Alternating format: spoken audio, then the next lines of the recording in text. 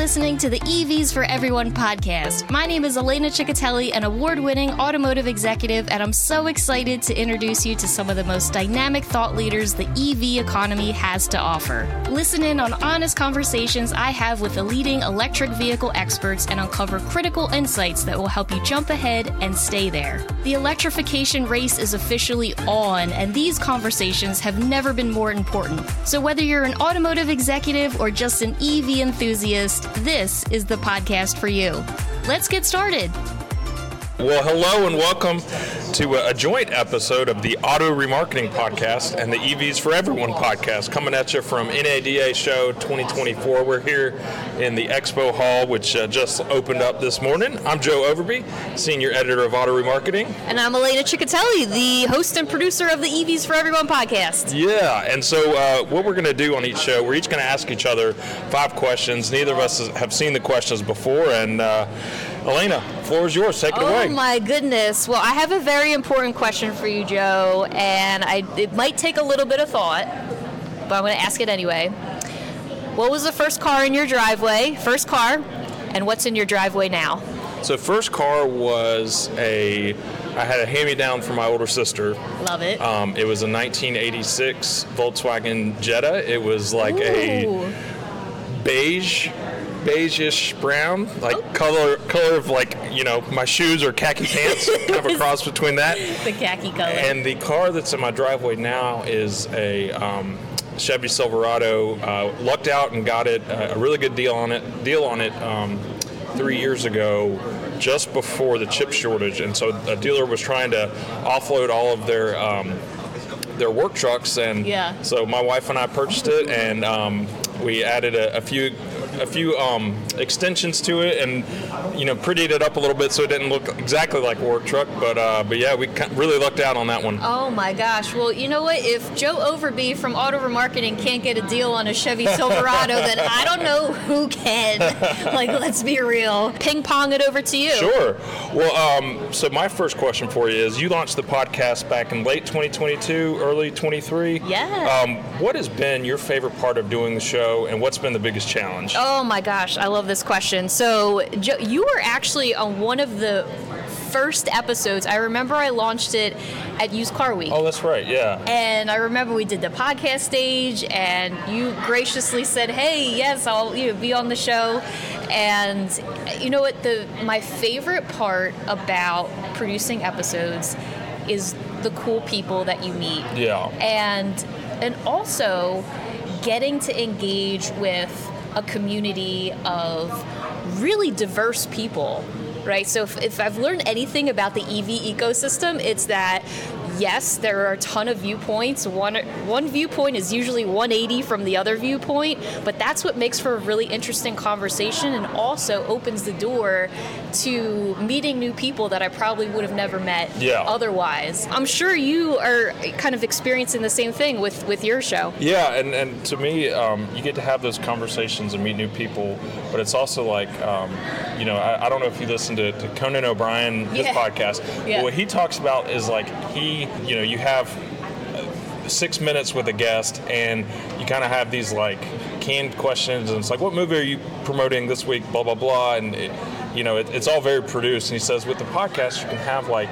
an extended conversation and like really get into the heart of stuff and just really just have some fun with it. I mean, it's not all that different than what I do for print stories or actual written stories. Right. But you can have a little bit more fun and make it more of a conversation versus just these are my 5-10 questions. Right.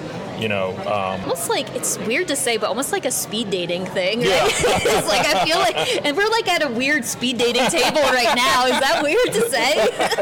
That's what I feel like. Sense. Yeah, because it's like, quick, where do you see yourself in the future? No, I'm just kidding. I think for me, it's been, when I first started podcasting, you kind of think of it almost like you're giving a speech and you want everything to be scripted and has to be right. Yeah. You kind of have to just let it go. I mean. Oh, and I forgot to ask you, this might be my second question, your coffee order. We didn't do a cheers. Oh, cheers. Yeah, cheers, NADA.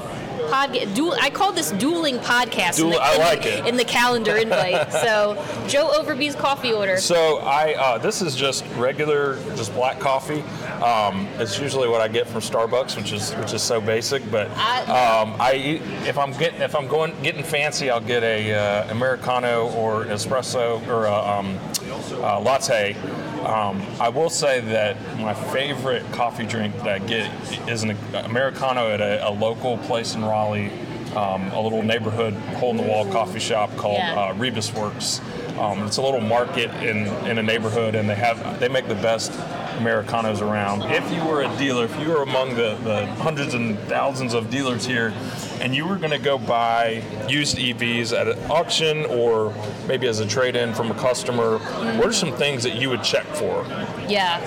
So first and foremost, I think I would dig into some battery health stats. I know there's a ton of really amazing technologies that are out there on the market helping. Yes, we have some data with EV battery health, but then there's also this unpredictability of what the residual value is going to be like. And that was a very terrible answer to your question. I know a ton of dealers are asking themselves this very same thing, right? Because they're getting all these new makes and models. I was talking to an Acura dealer yesterday by chance, and he was saying he's located right outside of DC, and Acura is going to have this particular dealership, because of the geographic location, have a ton of EV. He said he's going to be all like 100% EV coming in on new model. And so he said, I think it's going to do well, but at the same time, I'm a little bit nervous. And I said, oh, okay. Because then also, too, from some of the highlights yesterday of the conference, it was that big geographic map and split of let's look at where people are very seriously considering EV versus not consider it. There's this huge discrepancy in geography, which makes sense, right? Because, that we've got the infrastructure problem, we've got, so the list goes on and on. But what are some opportunities for kind of the non-automaker, non-franchise dealer businesses for somebody to come in and make a business out of servicing the EV market? Some of these like F&I tools where they're coming into the dealer, and companies are already doing this. You can sponsor me if you want me to name drop. But there's a lot of companies that are coming into the market doing that F&I piece of the charger sale and then giving the revenue also to the dealer. So it's a rev share with the dealership, but then also helping educate the consumer on charging options, home charging options, and what does that look like, and can we bundle that into the payment of the lease. What I'm trying to say is there's a ton of new stuff out there, and everybody wants the dealer to be their partner. I talk to a ton of EV startups, and they're like, Elena, what dealer can you introduce me to? There are people who have done startups of EV retailers. Right, yes. There's one not too far from us up in Richmond called Recharged. They were at Used Car Week, and there's some folks that used to work for car lots that are doing that now. There's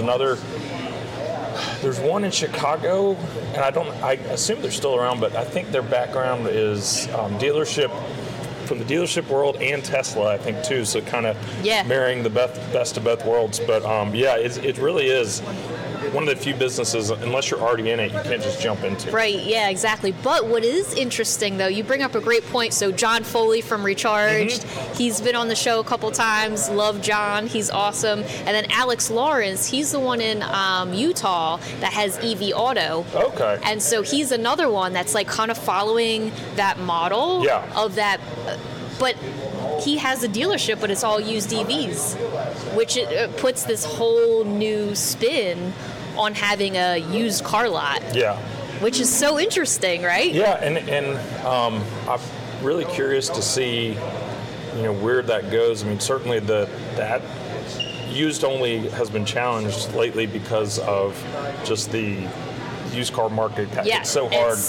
I mean, all the publics have, pulled back a little bit on their standalone used car stores. Obviously, you saw the unfortunate thing with Vroom and Shift that both had to shut down.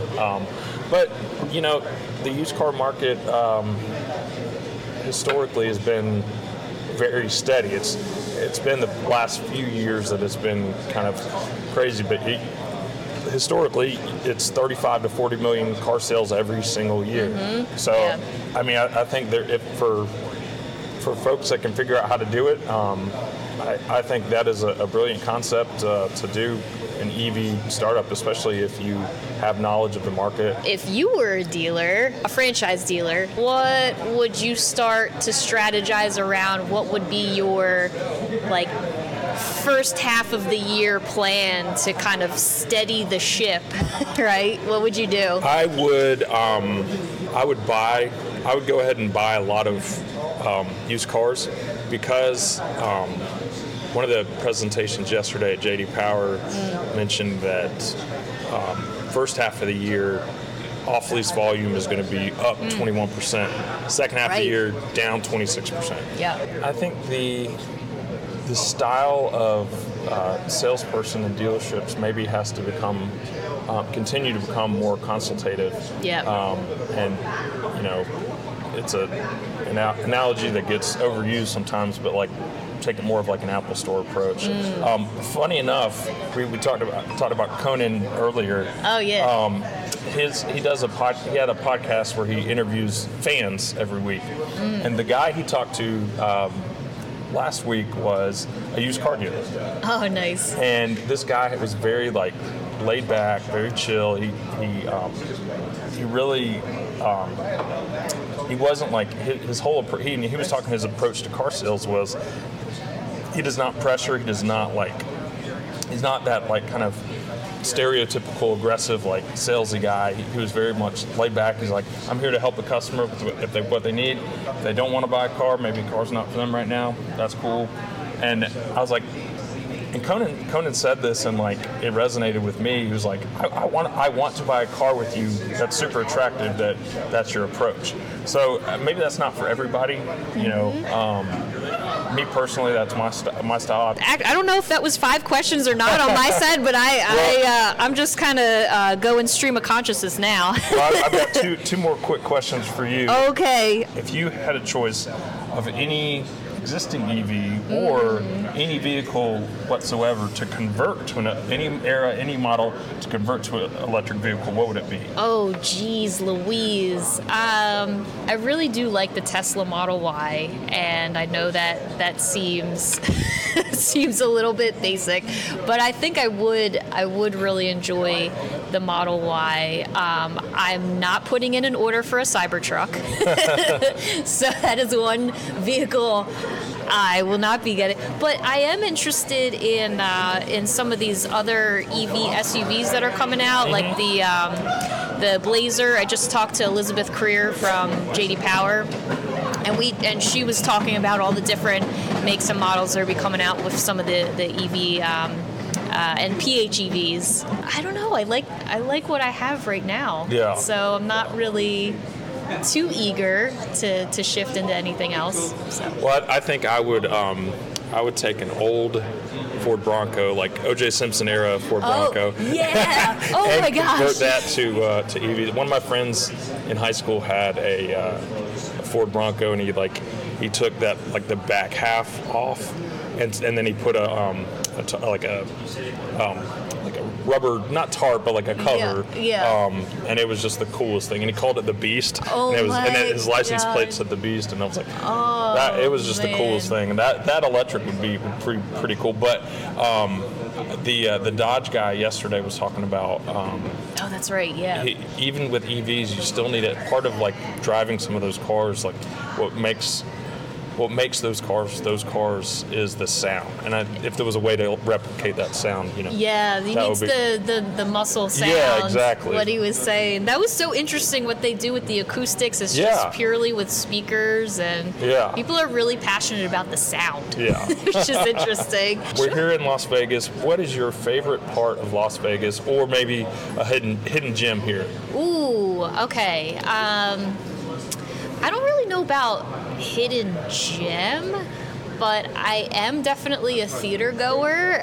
Little known fact is that I was a ballet dancer for 15 years, wow. like professionally. That's so awesome. In a different lifetime, in a different time in my life, so I'm still very much a theater goer, and I'm a big fan of Michael Jackson's music because it makes you dance. Yeah. And so there's a phenomenal show here. It's a Cirque du Soleil show. It's called Michael Jackson 1. If anybody else loves just not only his music, but just like a big dance party, it's an amazing show. I think I've seen it 5 times. Oh, wow. I'm a little bit obsessed with it. It's like a really, really fun show. So that's one of my favorite things to do when I'm in Vegas. So the Bacchanal Buffet in Caesars is like our go-to It's real good buffet that we go to. I'm embarrassed to say how many times we've been to this buffet because we really enjoy it. So actually, I want to ask you the same thing. Oh, yeah. What's your favorite? I would say, I don't know, I can't say that it's my favorite yet because I haven't been to it, but it is kind of a hidden gem. Just opened like April. So there's a, not far from here actually, there's a punk rock museum. Oh, And I that's just think it'd be the coolest thing to go check out. Apparently they have they set up almost like a living room with all the instruments. You can go play the drums and guitars and all that kind of stuff. So cool. And the museum itself was launched by a guy who was in one of the punk bands, and I'm not really into the whole punk scene. I like a couple of I would call them punk adjacent bands. Punk adjacent. Yeah, Wait, give me an example like of Green Day, okay. The Offspring, Dropkick Murphys, that kind of. And also, Auto Intel Summit's coming up in April. Yes, April 23rd through 25th, and it's actually in Cary, North Carolina, which is same area as Raleigh. We're between, we're about 10 minutes from the airport, so easy drive for people to fly in, get right to the hotel, and it's in a cool area, and it's going to be Auto Intel Summit and our National Remarketing Conference.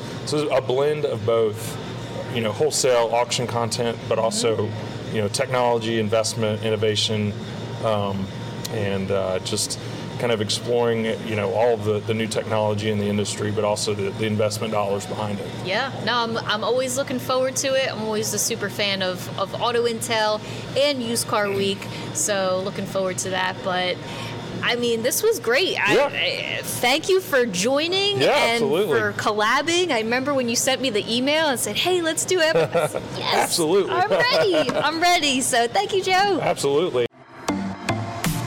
Thank you so much for listening to the EVs for Everyone podcast. If you enjoyed this episode, go ahead and subscribe to the show and leave a 5-star review with a comment. We read every single comment, so thank you in advance. If you have an idea for an upcoming episode or you would like to be a guest on the show, go to evs4everyone.com/contact. That's evs4everyone.com/contact. Until next time, keep charging forward.